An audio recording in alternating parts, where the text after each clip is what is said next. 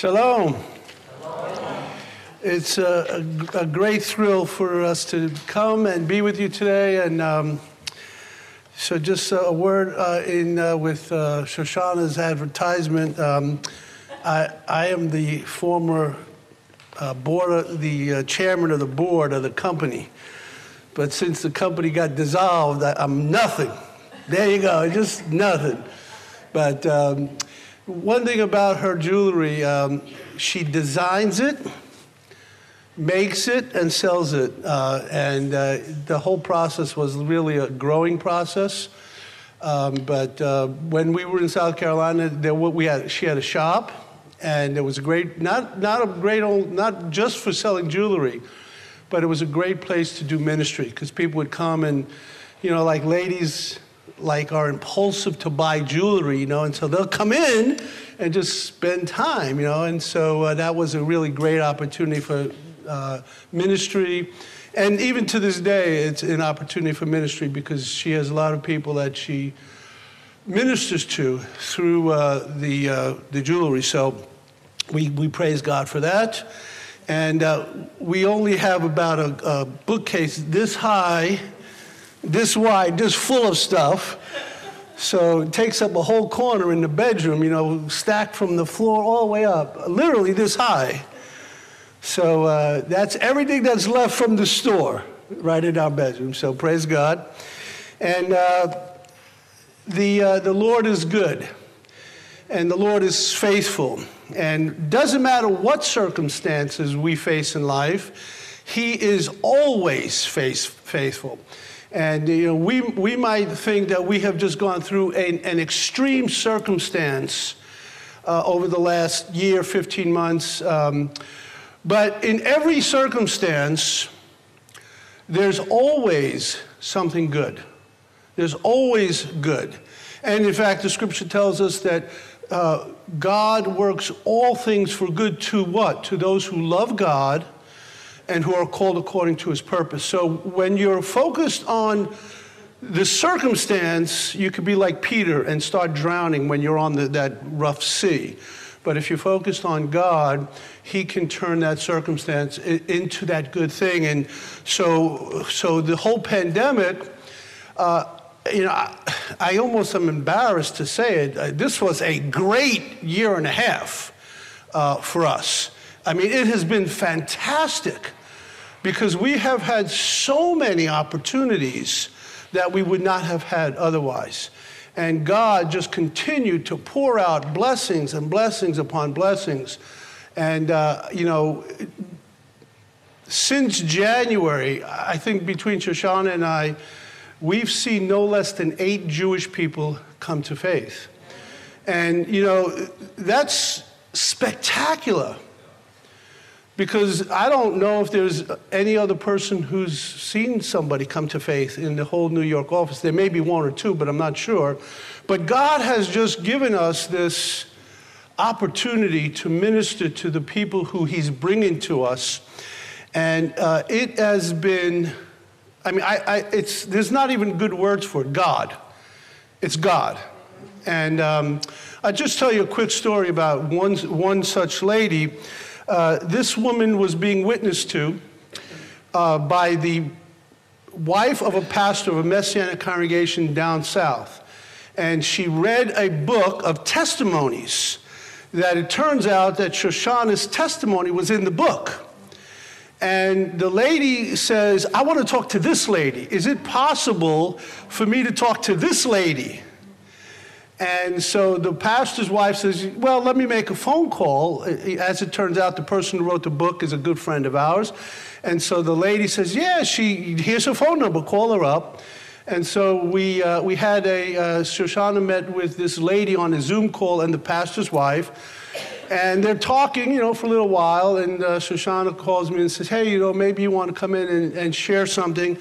And this lady who read Shoshana's testimony in a book that we never met, is now on a Zoom call wanting to believe but has an obstacle. And she has an obstacle about the deity of Jesus. And so I came on the phone, I came on the Zoom call, and guess what? She prayed to receive Yeshua that night. And things like that are just happening all the time.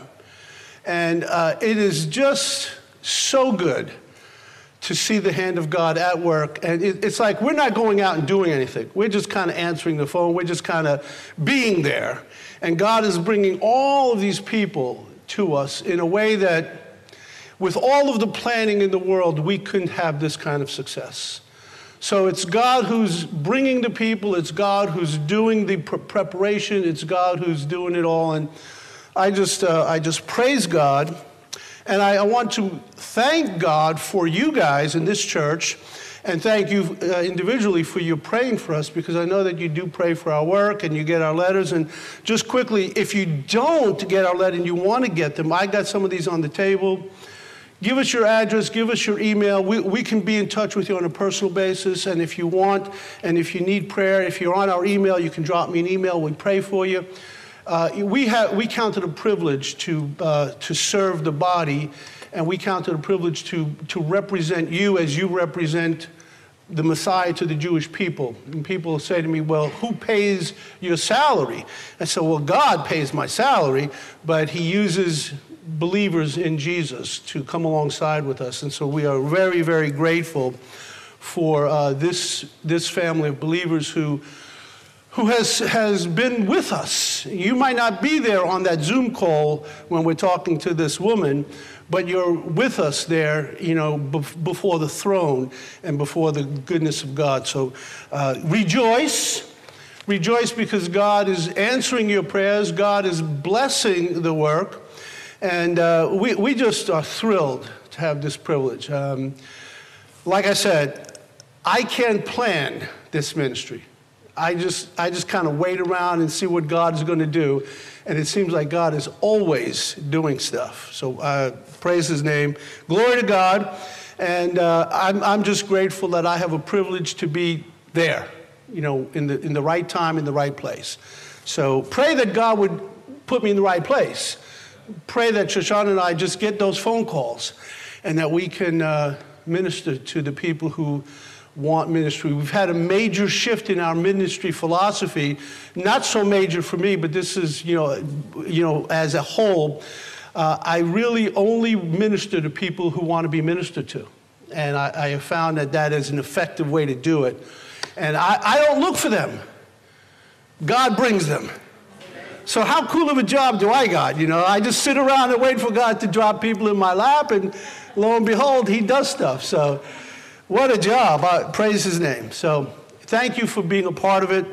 And what I want to share with you this morning, the Jewish people have a lot of liturgy, as does all religious groups. They have certain liturgical prayers, some that are more important than others. This morning, I'm going to share with you part of a series I actually did back when I was in the congregation, the Messianic congregation in South Carolina. I called it Living Liturgy. And what I did was I took different passages of Scripture that were turned into prayers that were very important in the Jewish worship. This is Deuteronomy 6, which is called the Shema. And the Shema is probably the most important prayer in the entire Jewish liturgy. In fact, it is probably the only prayer that every Jewish person knows, apart from the blessings, like Baruch atah Adonai Eloheinu melech haolam. Except for that, this is the only prayer that every Jewish people know, that every Jewish person knows, whether they're Orthodox or Reform, whether they're Hasidic or even atheist Jews know this because they've heard it. And basically, it is recited daily, 2 or 3 or 4 times a day, depending on how often they would do a service. It is the last words on your lips if you know you're dying and you're in a deathbed.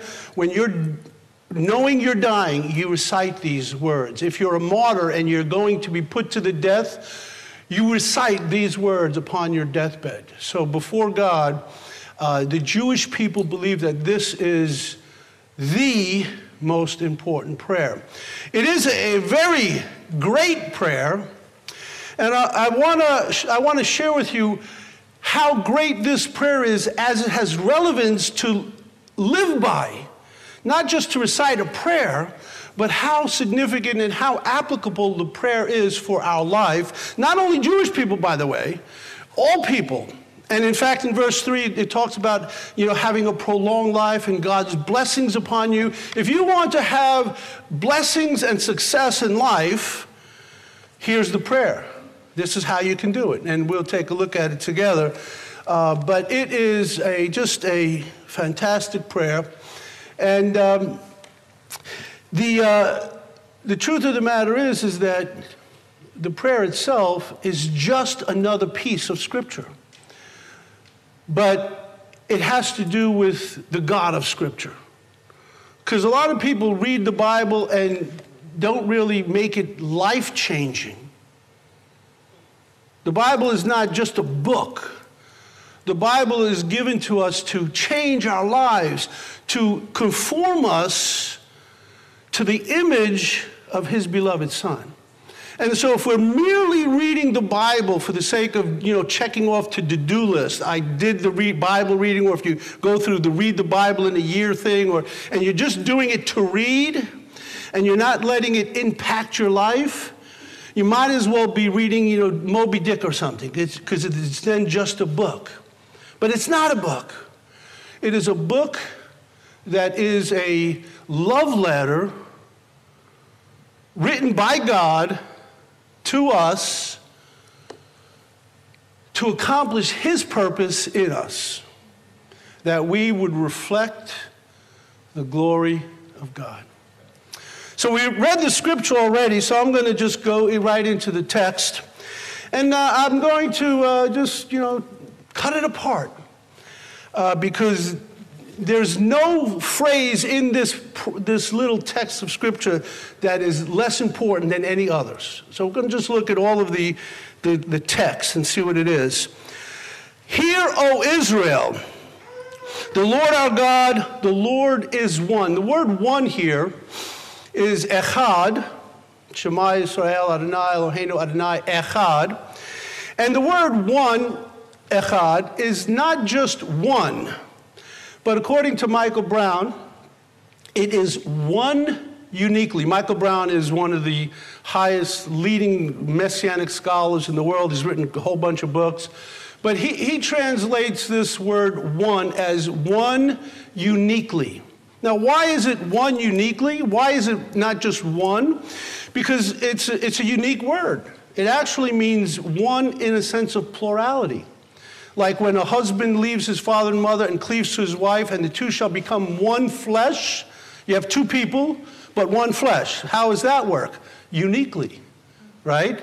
So God is one uniquely. God is one in a unique kind of way because the Bible very clearly tells us that God is one in a very unique way. In fact, He is a plurality of God. He is not just God Father, He is God Son, God Holy Spirit. So we have a triune God in a very unique oneness. All equally God, all equally God in every part of the plan of redemption. But there's one God. But here it says, the Lord our God, the Lord is one in uniqueness. So the first important thing that we have to understand is that success in life, blessings in life, starts with the acknowledgement that there is one true God. Now, why is this so important? For the Israelites, as it's written by Moses, think of where they just came from. Egypt. How many gods were the Egyptians worshiping? Well, we know of at least 10, because the plagues were judgment on their gods. The cows, the frogs, the river itself. So the Israelites came out of a society that was multi-God, very false God driven. In fact, their whole life system was about false gods. And so God says to us, if you want to have success, it begins with the acknowledgement of one and only one true God. You know what the Bible says in Psalm 14? The fool, I don't want to accuse anybody of anything right here, but that's what the Bible says. The fool says there is no God. Guess what? If you believe there's no God, you're not going to have the success of God. You're not going to have God's blessings on you if you deny his existence. And the interesting thing about the scriptures, God doesn't try to prove himself when he starts the writing. When we read Genesis chapter 1, this is how it starts in the Hebrew. Bereshit, in the beginning, bara, he created God. God created in the beginning. God doesn't try to prove he exists. Moses just writes the words down, in the beginning, God. There's no apologetic to prove God. God is here. God was there. God created everything, and this is how he did it. And if you don't believe that, then you will have all kind of foolish explanations of how, why, and where we came from. Doesn't that seem a little crazy? If you believe, and I can't even fathom how this is a reality. If you believe that you came from a single cell amoeba, that takes more faith to believe than God, an almighty, all-powerful, all-knowing creator, created you. Right? You have to have a lot more faith to believe that you came from this single cell and you've evolved. That's a lot of faith. But if you believe that there's a creator, that's why God says, in the beginning, God. God gives us the explanation of where we came from, how we got here. Just have to believe. Also, interestingly enough, what we call the Ten Commandments, the Jewish people don't list the same commandments that we list, in Christian ideas. The first commandment, as it's stated in the text in Exodus chapter 20, it says, I am the Lord your God. Do you hear any command in there? There's no command. It's a statement of reality. I am the Lord your God. And then it goes on to say, you shall have no other gods before me. Well, the first part of it is what we call the first commandment. It's not a commandment. It's a statement of reality. I am the Lord your God. And the Jewish people see that as the first statement. We have to acknowledge that there is one and only one God. If there's anything more or anything less, if you don't think there is a God or you think there's a lot of gods, you're not following God's plan, and you shouldn't expect God's blessings. I know a lot of people who tell me they don't believe in God, but they pray. Who are you praying to? And why are you praying to somebody you don't even think exists? And why are you looking for his blessings when you don't think he's real? Does that make sense? If you want to have favor from God, you have to acknowledge that there is one true God. And not only that, there should be only one God in our lives. Now, a lot of times we get confused of what is a God in our life. We think that if it's a stone object or a golden object, or if it's something and we bow down to it, that's a God. But that's not what a God is, or that is not the only thing a God can be. A false God can be prestige, status, a job, a house, a car, a spouse, a child. There are a lot of people who are self-deifying. They think they're God. A lot of people do. And so how do we know what is a false God? Where our energies are spent, where our love is, where our worship is, where our time, where our money is spent. And so we can look at our life and say, what is our God? Some people think that achieving the highest ranking possible of humanity, a president, a chairman, that's my God. And I'm not going to stop until I'm at the top. That's a false God. I'm not going to stop until I have a 3-car garage, 4-bedroom, 3-bath house on the shore. If that's what you're living for, that's an idol. It's a false God. Unfortunately, a lot of people think their kids are God because they bow down to what the kids say. Oh, do this, do that. And today, people are afraid to be strict to their kids, and so their kids take away the place of God's authority. Isn't that crazy? But look at how many people do that. There's one God, and there should only be one God in our life. Hear, O Israel, the Lord our God, the Lord is God. The Lord is one. If we want God's favor, that's the basic truth of life. The acknowledgement of that one true God. Now, I want to say that one true God, when you do things his way, he is phenomenal. If you do things your way, you might start blaming God for all of your woes. Like, God did this to me. I hear people all the time, God did this to me. God took this from me. God did this and God did that. Well, you got the wrong view. You don't even deserve to have breath. You know that? You don't deserve anything. So you're not looking at the good things that God has given you. You're just blaming him for all the bad things in your life, not thinking that the bad things can actually be good things. People ask me, well, why do I have death? Why did my aunt die? And I said, well, I'm not God. I don't know why he allowed it, but I know one of the reasons why is that he wants your attention and he wants you to draw to him for strength and comfort. Because God is the only one who can erase the pain of loss.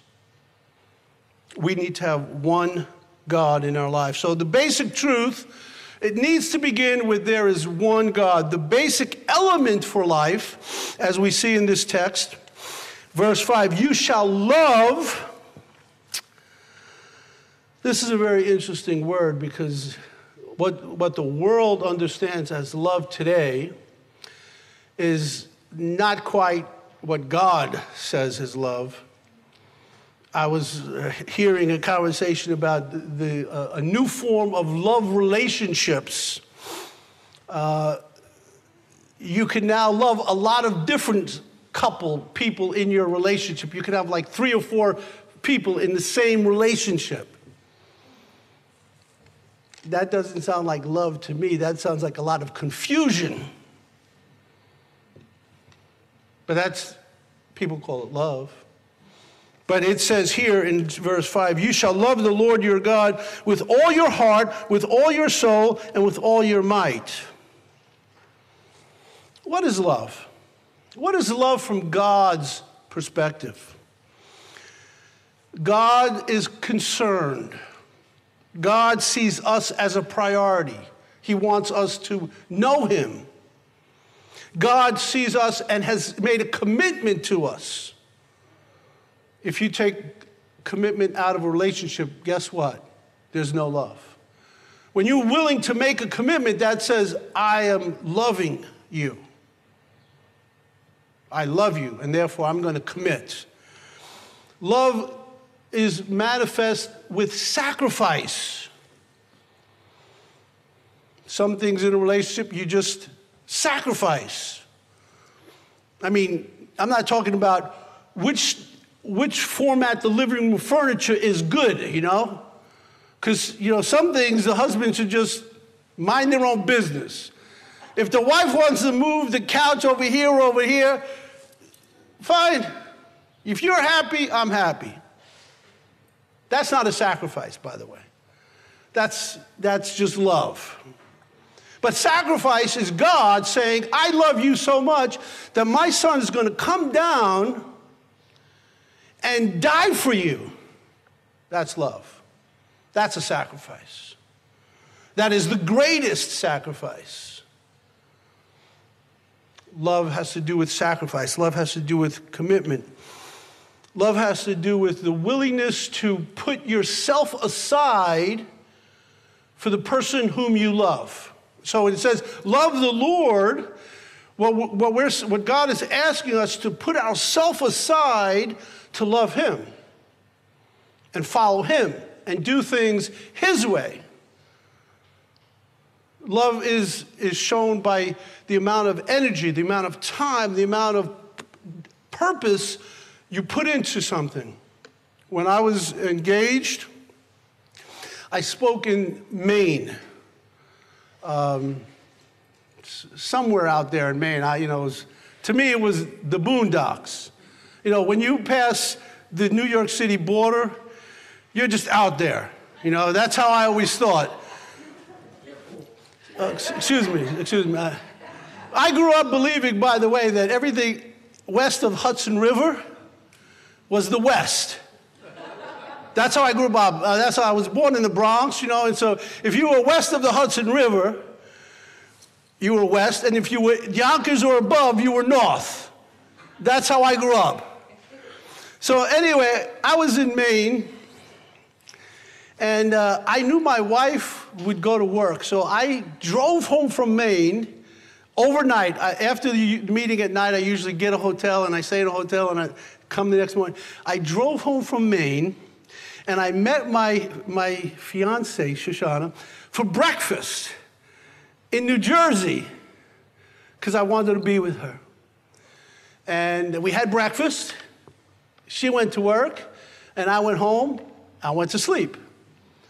See, love is when you're willing to spend extra time, make every moment to spend more time with the person to whom you love. I just want to ask you a question. Do you love God with all your heart so that you'll find a way to make more time with God as opposed to not find time for God at all?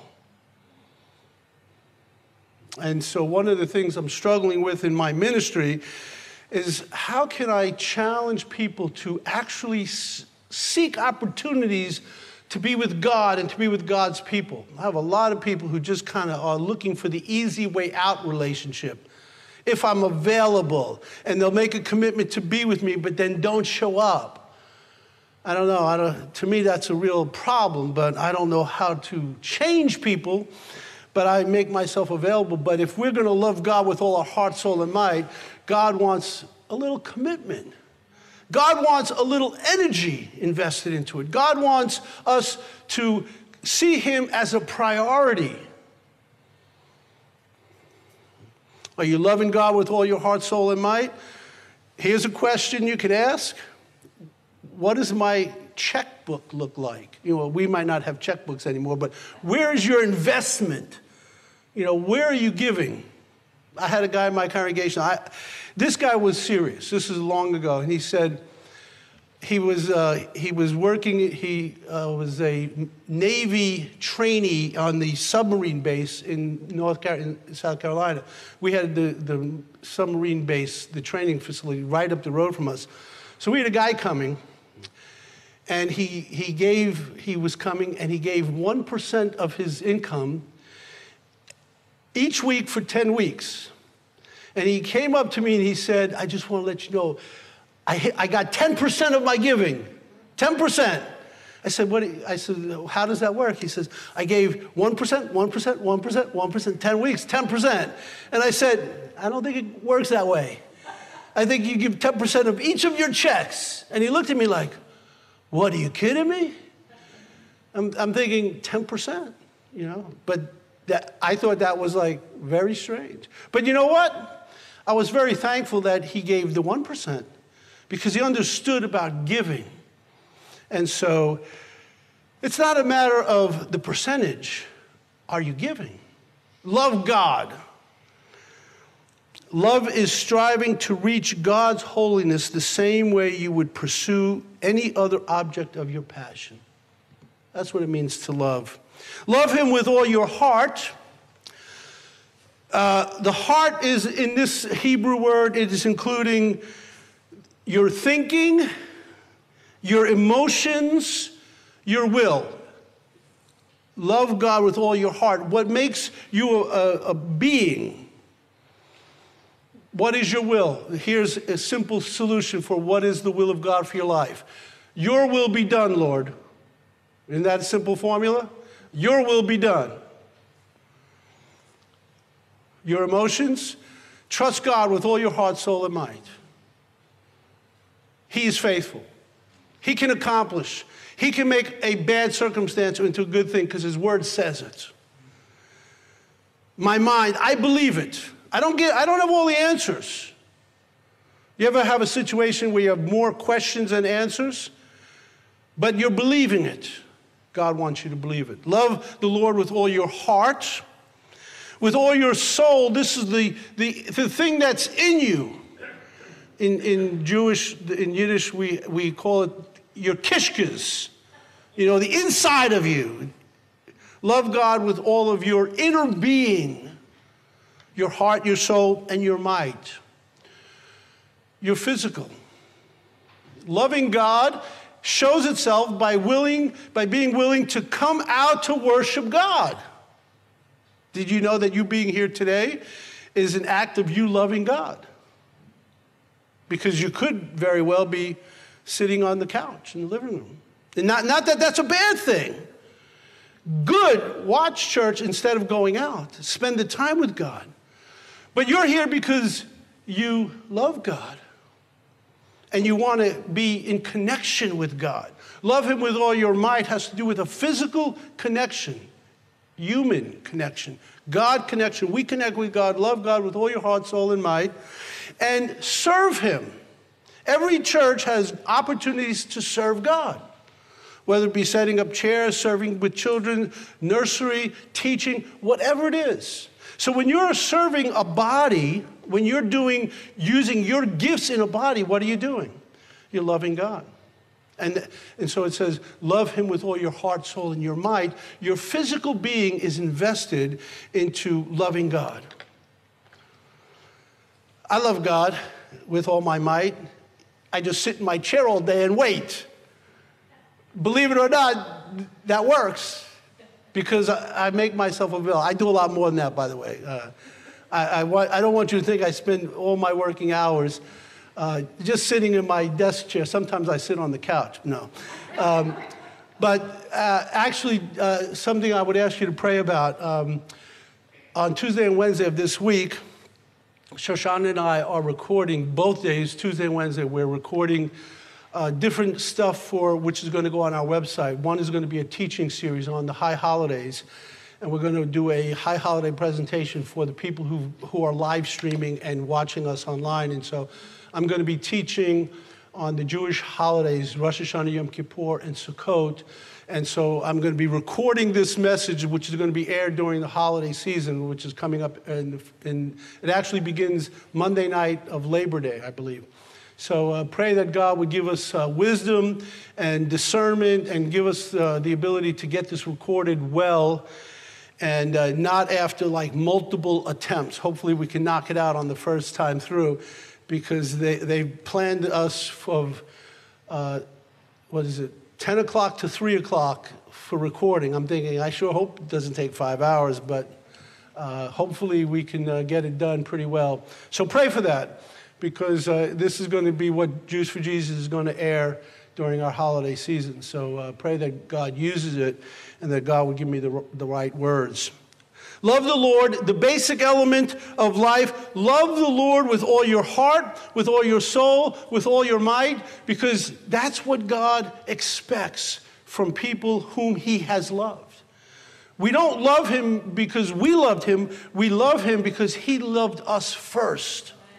And if someone is loving you, the natural response is to love them back. That's natural. So God loved us with the greatest love. Jesus came down, Yeshua came down, paid for our sins, took away our sins, gave us eternal life, and he said, I love you. Now, in return, love me with all your heart, soul, and might. Jesus actually said, when asked, what's the greatest commandment? Love the Lord with all your heart, soul, and mind. So, yes, sometimes it's not easy. And yes, it does require sacrifice. And yes, it does require commitment. But if you want God's favor,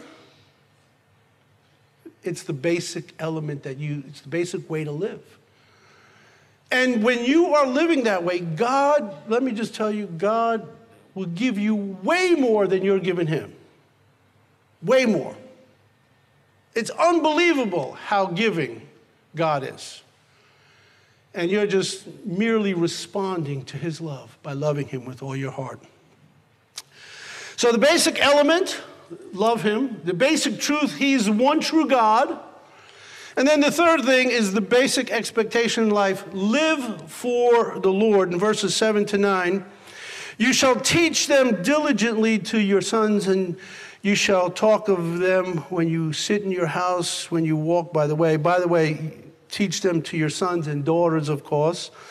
When you lie down and when you rise up, you shall bind them as a sign on your hand, and they shall be as frontlets.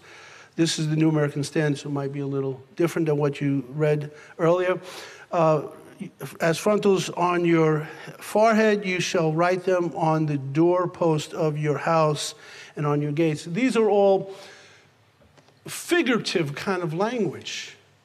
And in the Jewish celebration, there's actually things that represent these figurative things. It says, you shall write them on your hands and between your eyes.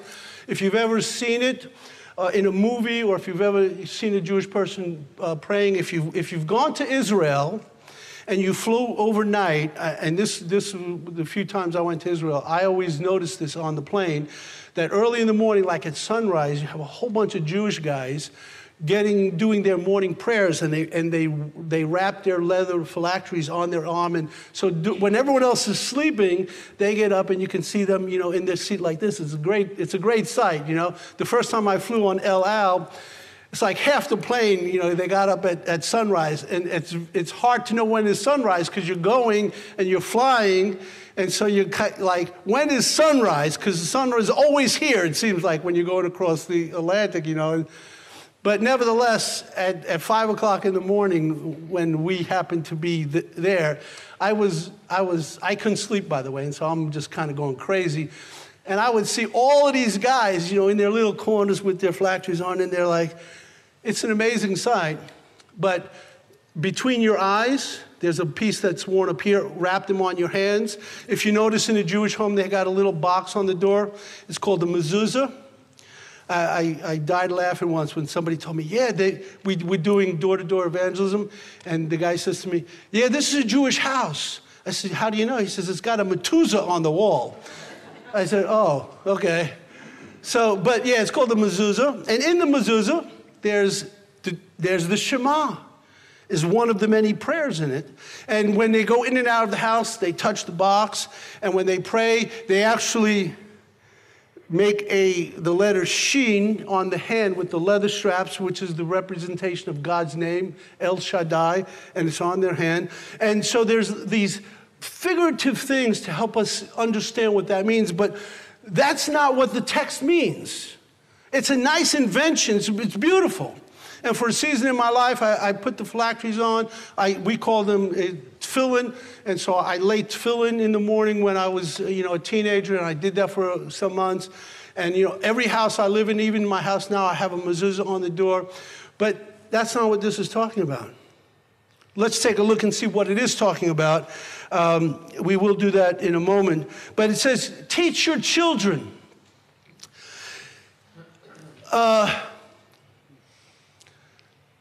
The language here is kind of impress on them and push it down until no more room, it fills up all the room. And so when I get the picture in my mind of what this is saying, you have to imagine an ice cream cone.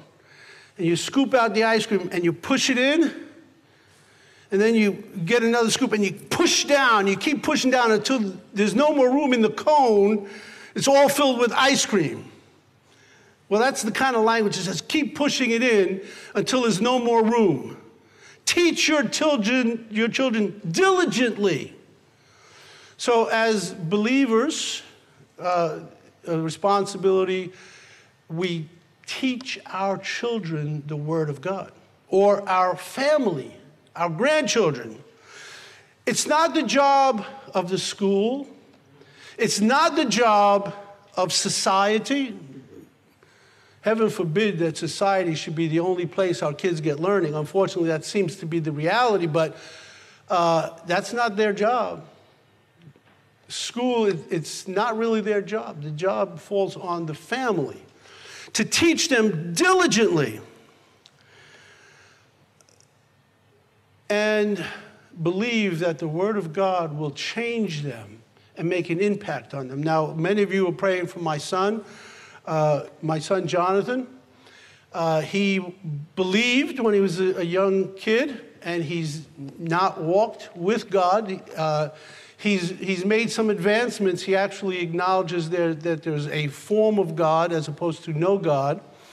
But, my son is probably one of the most integrous, hardworking, moral people I've ever met. And he has honor. He's a very trustworthy guy. I've had bosses that he worked for come up and tell me, your son is like the best worker I've ever had. Now, why? All we did is teach him what the Bible says. Unfortunately, he doesn't acknowledge God to be Redeemer yet. Keep praying for him, by the way. He's coming around. And, I pray that God is going to wake him up, bring him back, and use him mightily for the kingdom of God. But parents got to teach them. And so I'm going to say that something Shoshana and I did had an effect on him as why he is the person he is. We try to teach our kids. My daughter, on the other hand, is a minister in a church in San Francisco. And in fact, probably right now, she's going on the pulpit and she's going to be sharing a message to the church. She's the head of the children and youth ministry. And occasionally they call on her to encourage the church out there. And I guess they start around 9, I think. I don't know, but that's my guess. So right now in San Francisco, my daughter, if she's not up here, she's on that seat getting ready to go up and share. So I'm guessing something Shoshana and I taught her hit home and had an impact on her life. Teach them diligently to your children. What that also includes is show them what it looks like. Don't tell them. They need to see it. They need to have an example. They need to have a hero in the home. They need to see what it looks like for a parent to love God and to make God the highest priority in their life. Whether you're a parent, whether you're a grandparent, whether you're a family member, let them see God in you. Show them.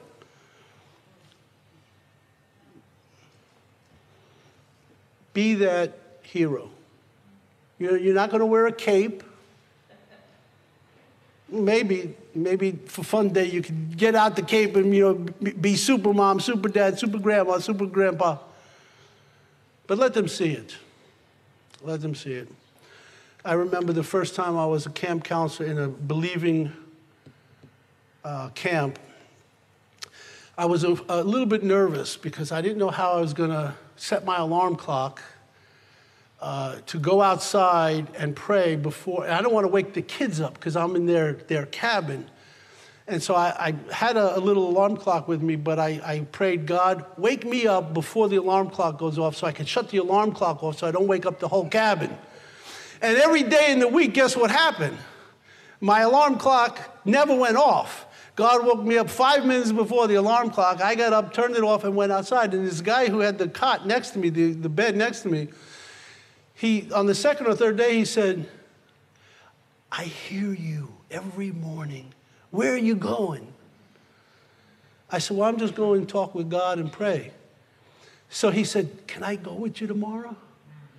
And I said, yeah, sure, why not? So I wasn't going to wake him up. I said, if you get up, you come out, you get dressed, you come out with me. And so alarm clock doesn't go off the next morning. I get up, I grab my alarm clock, and he hears me rustling about. He says, can I come? I said, come on. So he came out with me. few years later, that was when he was 12 or 13. A few years later, I saw him again. I said, how you doing? He said, I get up every morning and I go and talk with God.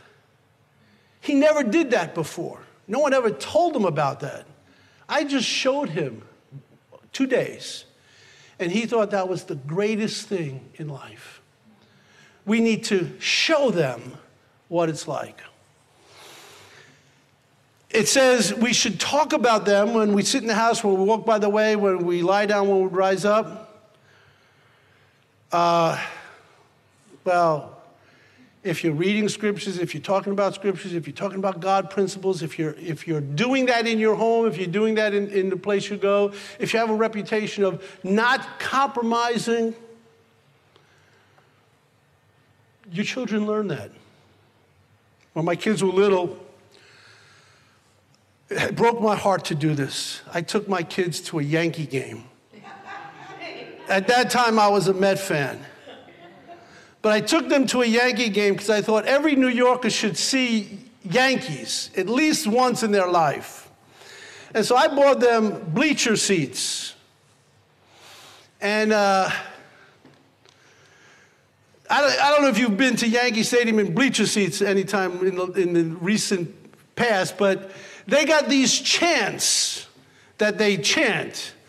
And these are the most nasty chants you'll ever hear.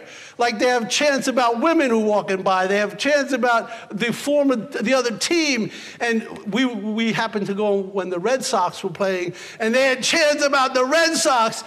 And it's the third inning, and my son says to me, he says, Dad, I don't think we should stay here. This is really nasty. And I'm looking at him, I'm thinking, yeah, let's get out of here. I didn't want to stay for the Yankees, but he didn't want to stay because of the language. Well, your children know how you speak and know what's good and how you speak. And so for me, that was one of my proudest moments, that my son, as a little kid, thought the language of the chanting was obscene. That was cool. That was really cool. And I'm glad, because he didn't get that from school. He got it because we spoke what was true. And then the last thing it says, put them on your hands, put them on your door. Basically, this is language that suggests that put the leather on your hands is what the rabbis do today. Well, that's not what it means. It means when you're working, use your hands for things that are of God. Don't go to work in a job that's not for God. Don't work for the devil. And there was a conflict, because when I was on a ministry, I was in Las Vegas, and I met a bunch of Jewish believers that were Jewish believers who all worked in a casino. And they all were dealers in blackjack. They got saved working in the blackjack tables, because one witnessed to one and another witnessed to another. And there was a whole Bible study full of Jewish believers in Las Vegas who were blackjack dealers. And, they said, should we keep this job? What do you tell a person like that? I said, well, pray and ask God if you should keep this job. Maybe God gave you this job so you can have the money to, do God's work. I don't know. I didn't give them an answer. I just told them to pray. But that was a really tough question. But when we have a choice, don't work in a place that's not of God. I had a friend growing up. When he got saved, his father owned a bar. And his father wanted him to take over the bar. And he said, I'm not taking over the bar. He just become saved. He said, I'm not taking over the bar. And the father said, you're not taking over the bar? This is a family business. It's been in our family. He said, I can't run the bar. So his father said, you don't take my bar, you don't take my name. He disowned him because he wouldn't work in the bar. So I didn't tell him to do it. He made a decision. But he was not going to work in a place that wasn't honoring God. I thought that was a great decision. But wrap them upon your hands, your work, your hobby, what you do physically should be for God. And people see it. Put them between your eyes, which, by the way, is real close to your brain. It's easy. What are you watching? What are you looking at? What are you thinking about? What are you listening to? Put them here. The interesting thing about when you're praying with the leather on your hand and your head, you can only think about one thing. You can only think about God. Because it's like right here. You know, you can't think of anything else. It's on your arm and you wrap it around and you can't think of anything else. But that's only last 10 or 12 minutes. What do you do for the other 23 and a half hours a day? You have to intentionally think about and look at things that are pleasing to God. And then he says, put them on the gates of the doors of your house and on your gates. What does that mean? Well, when you walk in and out of the house and you kiss that little box, guess what? You're thinking about God. You think you're thinking about God. But that's not what it means. It's a nice application. But what does it mean? What goes on inside your house should be quality. Like if you're in church, what goes on in here is good. What goes on here should be what goes on there. And what's going on in your house when you go out, it doesn't mean you're now free to do whatever you want. When you go in and when you come out, you're living for God. So this passage of scripture, it's a great prayer.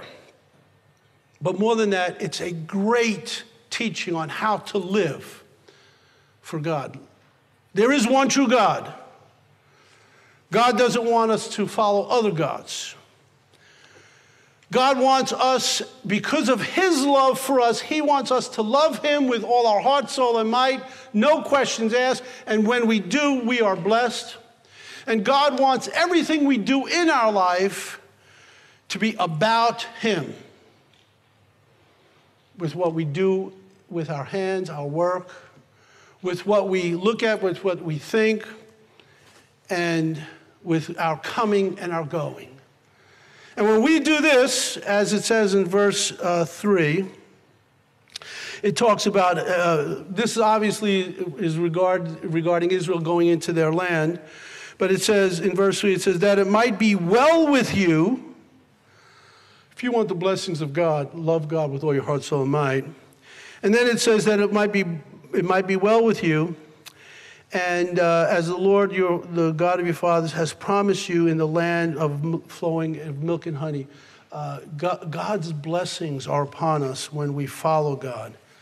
This is the basics that he's given us to have a blessed and successful life in his sight. Love the Lord with all your heart, soul, and mind. And may we all be lovers of God so that our kids, our family, and our community can see what it looks like. So they can become followers of God because they've seen what it looks like. Let's pray. Father, thank you for this great privilege we have to know you, to be able to love you.